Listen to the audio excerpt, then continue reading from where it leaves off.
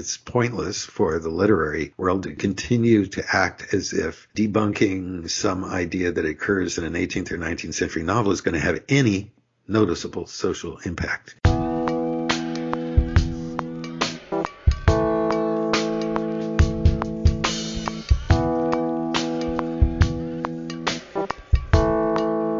Welcome to the Common Errors in English Usage podcast. I'm here with Paul Bryans, author of the Common Errors in English Usage website and book.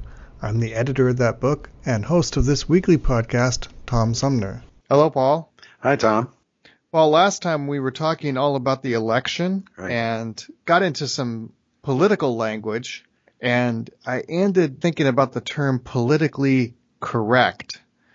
There's another one that's sort of sprung up pretty much in my lifetime.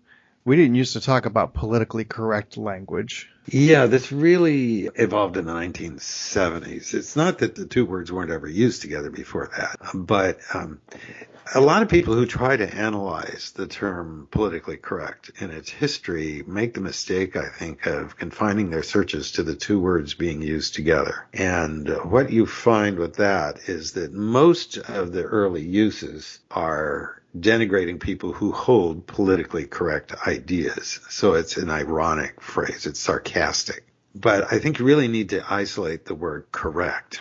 In very rigid Marxist circles, there was a tendency back in the 40s, 50s, 60s to describe orthodox state-mandated ideology as being correct, the correct line, and anything that deviated from that as being incorrect. And of course, this goes back to the Marxist notion that socialism and communism and the ideology surrounding them can be scientifically founded, that there is an absolute truth.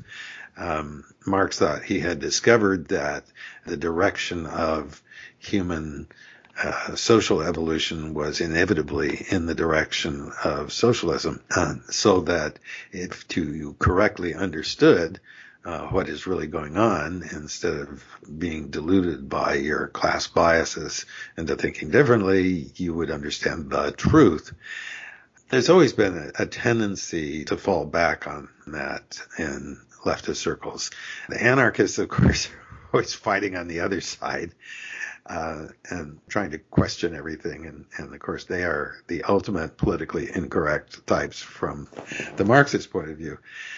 But if you looked at Mao, for instance, his notions of correctness and incorrectness are very, very dominant. I think it was that context, rather than some earlier uses of the phrase politically correct, that led to its evolution in the 70s. There were positive uses of it. Wikipedia has one in a quote, Toni Cade Bambara saying, "A man cannot be politically correct and a male chauvinist too."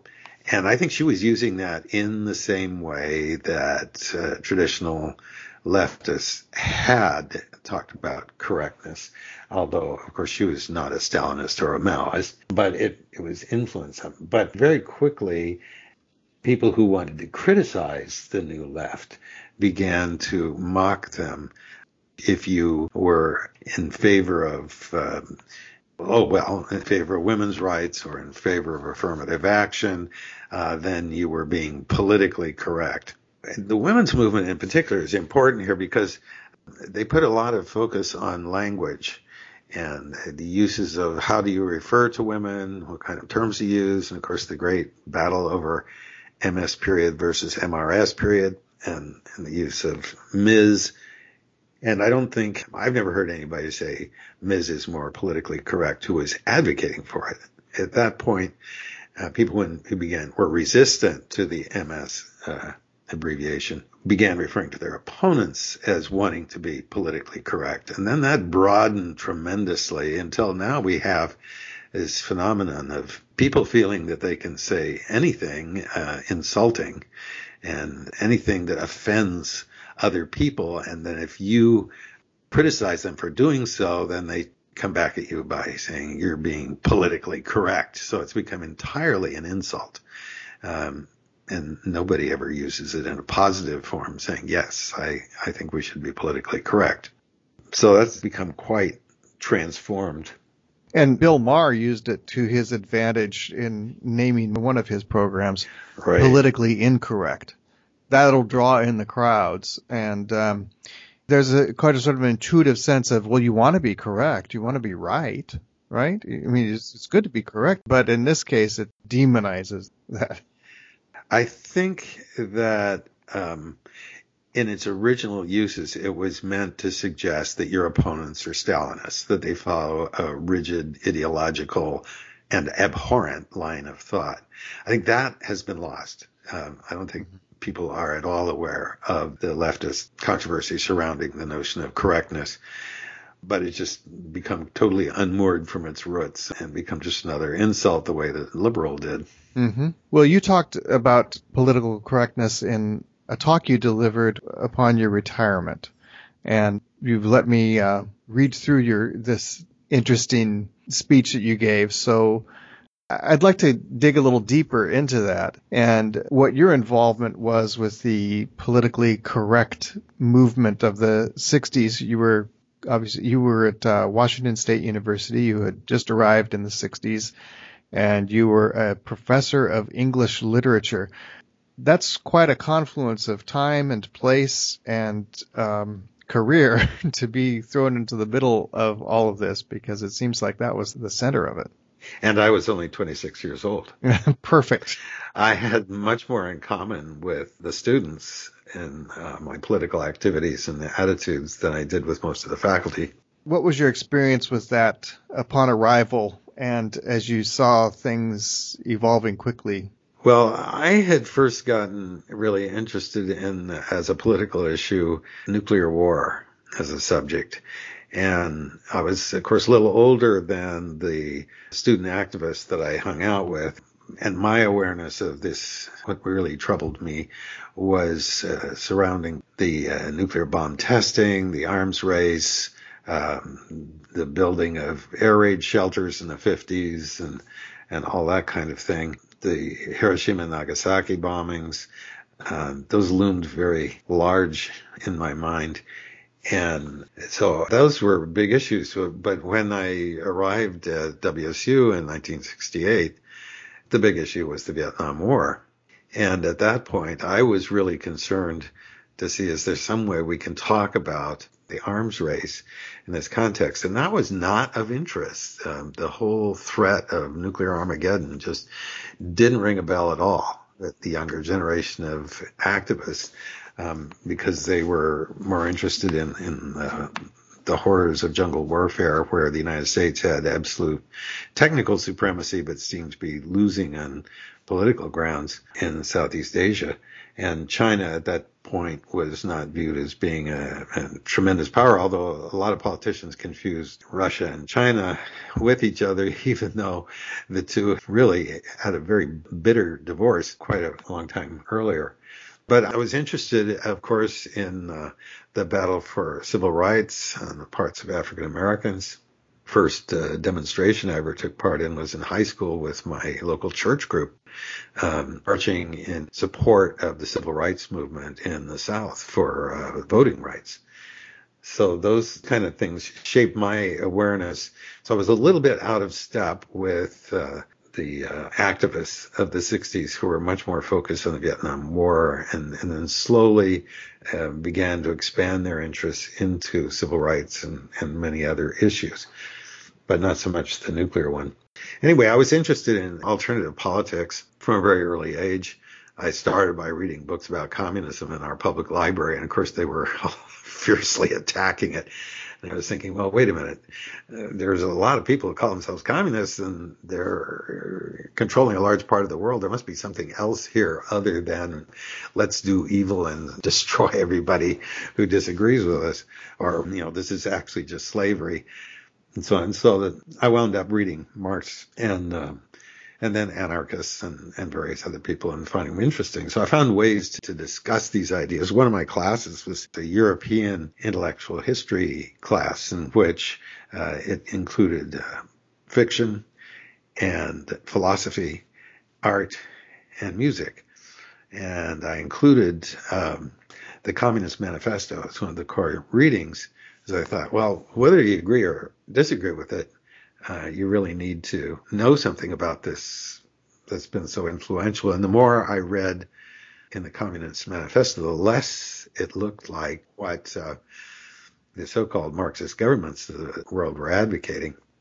So it was interesting. I would have to get the students beyond the point of just saying, well, communism is dictatorship, so therefore Marx was in favor of dictatorship. And then they would get very enthusiastic about Marx and saying, however, there are the roots, including this notion of inevitability, of what became dictatorship in this ideology. And so I was trying to complexify their understanding of it. And there was a lot of that actually went on in the left. I was a member of SDS, Students for a Democratic Society, and very active with them. And we would spend hours and hours trying to refine our statements and say, well, what's our exact position on here? And how can we use the precise wording and issue a position paper? Of course, those things never got reported. The news has traditionally ignored political statements are not part of the mainstream. Of course, they don't even report on the party platforms much these days. Political content has never been something that Americans wanted to talk about a lot. So then we would go out and have a demonstration, we'd pass out leaflets and so on. And the only thing that would get reported is, was it violent or was it nonviolent? Yeah, exactly. Yeah. There was no attention whatsoever paid to they're against the war. Okay, why are they against the war? What are they saying they'd rather do? What are their notions about proper policy? Nobody asked those questions. It's just, are you being violent? Or are you being nonviolent? Very irritating. So you had a very thorough background in the political activity that was going on in the 60s, entering a college campus as a professor. I was going to ask you, just as a side note here, you talked about your interest in nuclear disarmament and nuclear arms race and those issues. But I happen to know, too, you were one area of focus you had was science fiction. It strikes me that science fiction writers at the time was one of the places that one could go to find these issues being addressed much more head on than they were in the mainstream media. Well, that was particularly true in the 50s when the controversy over bomb testing and the arms race was really lively. And there were a lot of books trying to describe what the aftermath of a nuclear war would be like. That really wasn't the focus of my attention in the 60s. It wasn't until the 80s when Reagan decided that the thing to do was not to just say, tear down this wall, which is another whole subject. He did not get immediate results, and it wasn't as the results of his saying so that the wall got torn down. But at any rate, when he started proposing giving our allies in Europe more missiles, that became a huge political subject, and many people thought, because of the Russian response, that this was going to lead to Armageddon. And there was a period when there was a great deal of discussion of the possibility of nuclear war, and there was a huge resurgence of material being written in science fiction and political thrillers and so on, positing a nuclear war taking place. And that set me off on a 10-year odyssey of trying to read all of this stuff and write about it in my book, Nuclear Holocausts, Atomic War in Fiction. And the more expanded edition of that is online. So that became a kind of a horrible period in my research life. It was not fun. But it led to all sorts of interesting adventures, which I won't go into here. But much earlier, in 1969, my real baptism into leftist politics came when I was elected a delegate to the Chicago convention of SDS. And we arrived, and several things were apparent very quickly, that the national leadership of SDS had been taken over by a bunch of loonies who were ultimately going to become the Weather Underground, who had very little in common with the broad mass of student activists. SDS was a very decentralized organization. The national headquarters didn't control the political line or the activities or anything, but they acted as if they ought to be able to. And it's not surprising that they turned in on themselves and went underground. That year was the year following the most successful student uprising ever, as the People's Park movement in Berkeley.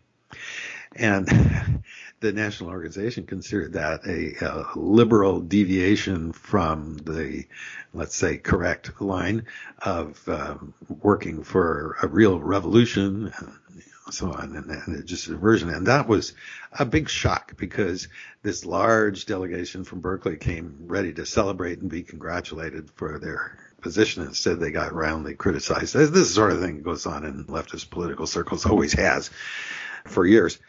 And then there was a very large group from Madison, Wisconsin, who were ardent Maoists and who would, at the slightest opportunity, stand up and chant in support of Chairman Mao and wave copies of the Little Red Book.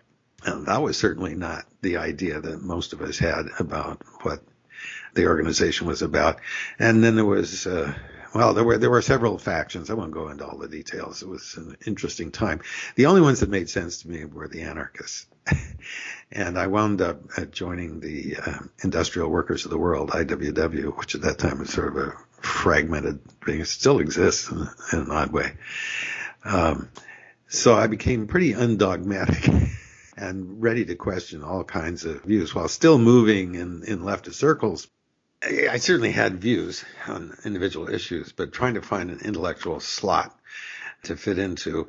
The student movement, as I knew it, was very multifaceted and open to a lot of different ideas, and the notion of one correct line was pretty abhorrent. I think the women's movement in the 70s had a very benign effect on that discourse, in a way of insisting that all voices be heard, although sometimes some of those discussions got highly intolerant and narrow too. But generally speaking, letting people who had not been able to voice their ideas and views voice them, and freedom of speech and so on became really central. I think I've always been a political liberal, what is called a progressive these days. It was just that at that time, liberal was a bad word for leftists as well. If you weren't a revolutionary, then you were just a damn liberal who was a sellout.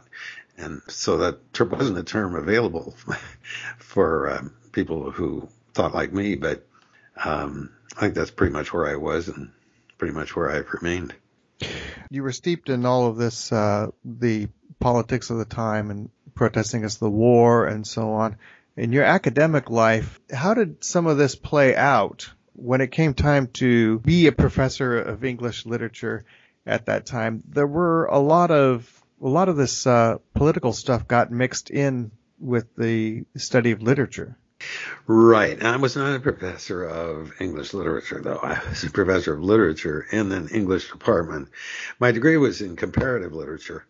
My interest in things political and literary started when I was in graduate school, and I wrote a master's thesis contrasting Émile Zola's novel Germinal, which is about a union organizing movement at a coal mine in northwestern France in the 19th century, with Joseph Conrad's novel Under Western Eyes, which is about a anarchist terrorist, and pointing out that the idea of a revolutionary, of a leftist, was in the 19th century public press generally just associated with terrorism, with throwing of bombs.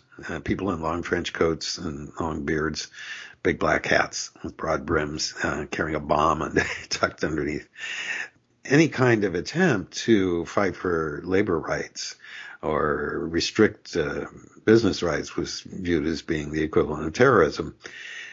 Zola was really unusual in that here he depicts a novel that approaches the subject in a very multifaceted way. You know, Zola was a famous crusading political guy himself, but he was not by any means orthodox Marxist or anything like that. In fact, the series of novels of Hugo Macquart that Germinal is part of leads up to absolute disaster from the left. And he shows the weaknesses of the union movement as well as its good points. But the important thing was he took it seriously. He actually tried to educate himself and find out what were these people that we call leftist thinking, and what were the differences among the different, makes the anarchists different from the socialists, and what are the people who are purely theoretical versus ones who act, and what do the actual workers really think who aren't politically educated?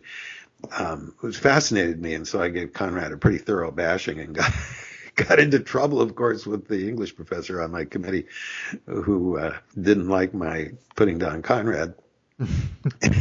So I actually succeeded in getting my MA by my advisor saying, "Oh, this guy's never going to approve anything about this topic that you spent all this time on. Let's just form a new committee." Yeah. All right. So anyway, I was interested in literature from many angles. One of the other books that I taught in that same course, along with the Communist Manifesto, was Dostoevsky's Notes from Underground, which we discussed in an earlier episode, and was often seen as sort of the ultimate answer to socialism and an attack on what's wrong with that way of thinking and standing up for individual liberty and thinking as an even irrationalism as an ideal. Because I thought it was stimulating for students to be able to get really contrasting views. We start out with the French Enlightenment and then see how different ideas develop. But instead of saying, well, we're getting more and more close to the truth, I wanted them to see that political ideology is a really messy area in which there's a lot of different views, and you ought to be able to understand where people are coming from. Doesn't mean you have to agree with them, but what does, say, Lenin mean when he talks about imperialism? And there were all these different kinds of ideas floating around. But I was also interested in the personal. The other reason that Notes from Underground fascinated me was because it had this portrait of the internal workings of the individual mind of the narrator. And I thought that was something that literature often did very well. And that story is often credited with really having insights into the human mind that were going to be discussed much later by Freud, but not really understood at the time that Dostoevsky was writing. So it wasn't as if I had some kind of political agenda and was trying to jog everybody in a particular direction, but I wanted to be able to understand a lot of different points of view and put them up against each other and see what they thought about it. And in the meantime, were there not a lot of people in the field who felt that there needed to be some parameters for what was acceptable to be teaching and discussing in a classroom? Well, when I was a young professor, it was mostly hostile to it. There was the tradition of close reading that I was trained in graduate school, and the notion of depoliticizing literature. In fact, reading literature not in its historical context, which has always fascinated me. I'm interested in the way that social movements and economics and political attitudes and so on influence the way that stories are told and what kinds of stories are told. That was considered pretty fringy and maybe not the right thing to do. And then without my really being plugged into it, the ground began to shift in literary studies toward deconstruction and other views which, although they didn't present themselves at first as being particularly political, wound up having profound political influences. And the dividing line between me and those who thought like me, and what became a dominant paradigm in higher education literary studies, was our attitude toward the actual text that we were studying. It became the most important thing to determine what was wrong politically. And to use the term that really we talk about, politically incorrect. So if there is a novel that is depicting marriage as the only worthwhile goal for a woman, well, then that's something to be thoroughly deplored and discussed at length. Well, you don't have to discuss that for very long before you run out of useful things to say about it. Mm-hmm. And it's not like people today are going to pick up an 18th century novel and say, oh, this is the way I should be as a woman. Fiction doesn't have that kind of influence. In fact, what we have is a shrinking of the audience for the traditional novel, and especially for classics, for older fiction. So it always struck me as kind of delusional that you should build your career on doing a political critique of classics in the past and saying what was wrong with them in terms of their political stance.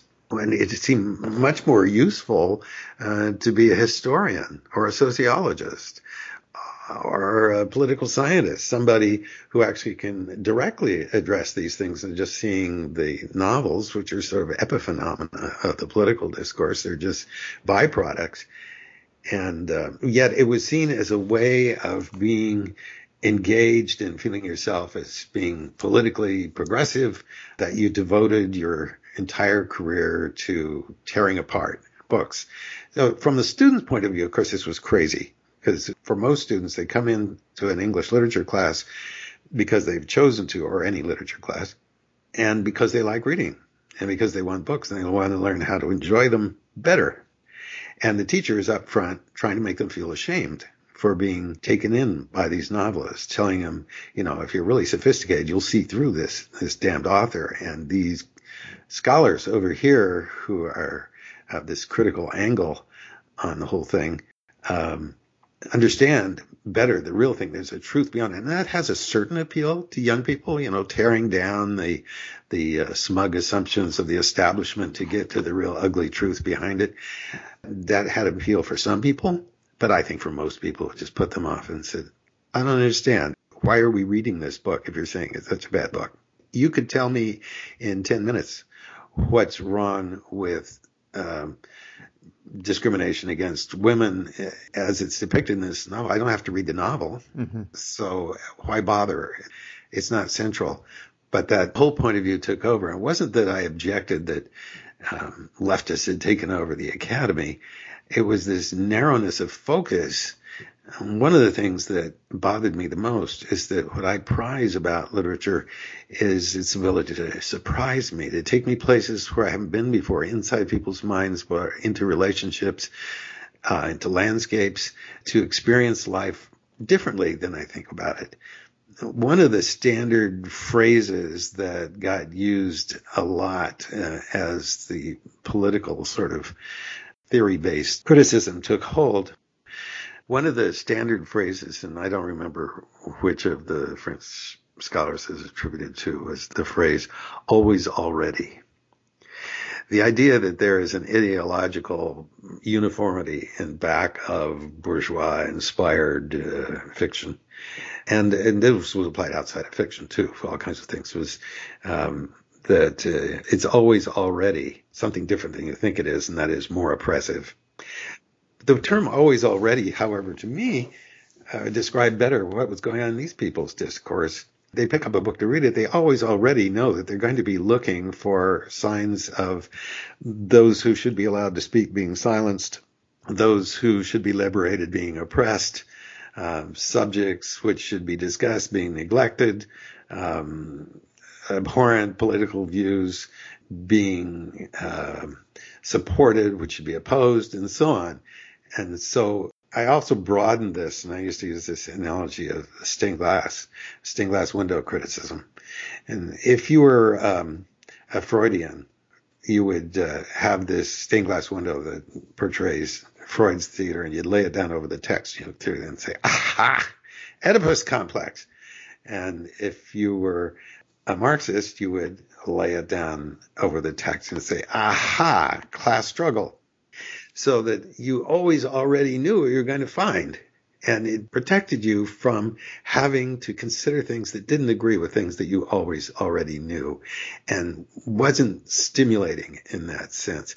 It's still continuing, and I don't pay much attention to the sort of thing, but I have plenty of friends that are still active in the academy, and politically oriented criticism is still considered the most legitimate form of it, and people who indulge in different approaches are pretty marginalized for the most part. And my retirement speech was meant to speak up for those people, and when I was getting ready to retire, we'd begun to get some new members of the faculty who had different interests and who were really trying to do scholarship that wasn't traditional, but it wasn't really this standard checklist of trying to find oppression in literature. Now, because there's a whole side note here about the canon, the writers, the great writers that we all need to study in literature. So, for example, you take Milton. Right. And, of course, Milton, great poet, epic poet, was then and always will be in the canon. But people would use the word problematic. Right. Now, how is Milton problematic and how is Milton not problematic? You chose a bad example for me. I can't stand Milton. Well, now, but see, I think it's a good point. It's a bad example for me too, because I don't see what the appeal is. In Milton and Edmund Spenser, there are a number of these, what we call the dwems, the dead white European males, who do dominate the canon. I guess what I'm trying to get to is, this is my sideways way of getting to it. You are not talking about the concept of restricting the canon of literature to these people that are considered these traditional great writers, and they, tend to be dead white European males, for lack of a better term. Well, not at all. My choice of Zola over Conrad would illustrate that. I mean, Zola was a vastly popular writer and journalist who had a very crude writing style. I described in my thesis as writing with a meat axe, but very powerful, nevertheless. And no, I didn't have this narrow idea. I said, well, some books are considered classics in literary circles, but that whole concept of the classic, I tend to be somewhere in the middle on this, in that the whole notion of canon kind of turns me off. On the other hand, if very intelligent people with taste that I admire, who wrote books that I admire, loved and were influenced by an author, then I'm often going to track it down and say, well, what is there in this that inspired these people so much? I remember in graduate school trying to learn something about Ossian, who is this totally made up Irish bard that is supposed to have, or is he Scots? I forget. Anyways, it's all shrouded in misty romanticism. And since I was studying medieval stuff, I said, well, why do we have all these musical works inspired by Ossian? And the original, the poems are fakes and they're just dim. There's nothing there. Sometimes fashions come and go. But I think it's interesting to study those things. But I also liked a lot the idea of introducing works that were more marginal. And I taught Virginia Woolf's To the Lighthouse for many years, still one of my favorite novels. And now, of course, it's standard. There was one time we have 5 different classes at WSU all teaching To the Lighthouse at the same time. But when I first started teaching, it was thought to be kind of fringy, outside the canon. Mm-hmm.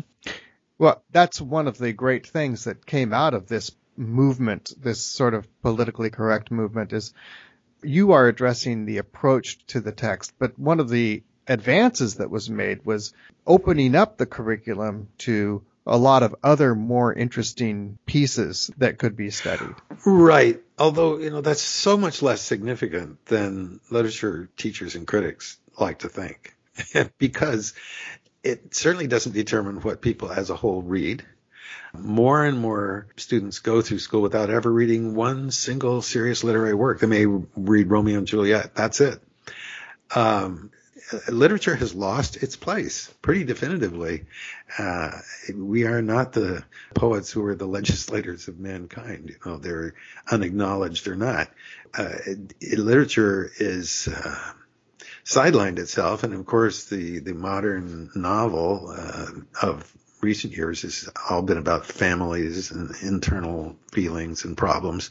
An exception, I would say, are the recent novels from Italy by Elena Ferrante, which are getting a tremendous readership, which start out by being a very personal history, the Naples novels. There are going to be four. The fourth one hasn't been finished yet. But it starts out as being an interior study of growing up as a young girl in a very complex and difficult situation, and her relationship with her friend, both of them very, very bright, very pretty, but having a lot of handicaps to struggle against, and very different characters. The third volume, Those Who Leave and Those Who Stay, which I'm reading right now, takes it very much into the social sphere and does something that is quite different from the American-dominated novel of today, in that it's about how difficult it is for workers to stand up to evil bosses, for instance, and how the simple Marxist formulas don't necessarily work, and yet they have good impulses, and a very complex study of social relationships and classes. On the front of the book, there's a blurb about this being a brilliant depiction of a friendship. Well, yeah, maybe. These two friends fight with each other more than they are friendly. And that's not the heart of the novel, is a friendship. There's this tension that has to do with how hard it is to struggle up out of poverty, and what the very complex path that this young woman has to follow to become the person she is, and nudge her friend, who is hugely influential on her, in ways that will be less self-destructive. It's a powerful book. But that's an exception. Mostly the idea is that society and politics are important. They get neglected in most modern fiction, and it's pointless for the literary world to continue to act as if debunking some idea that occurs in an 18th or 19th century novel is going to have any noticeable social impact. Just doesn't. They'd be much better off spending their spare time after school going out canvassing for a candidate or writing a column for the local newspaper. Paul, thank you for that introduction to where we're at in teaching literature, where you were at in the 60s, and how you came to deliver what was your retirement speech. And I want to just leave it at that for now and pick this topic up next time. All right. So long, Tom.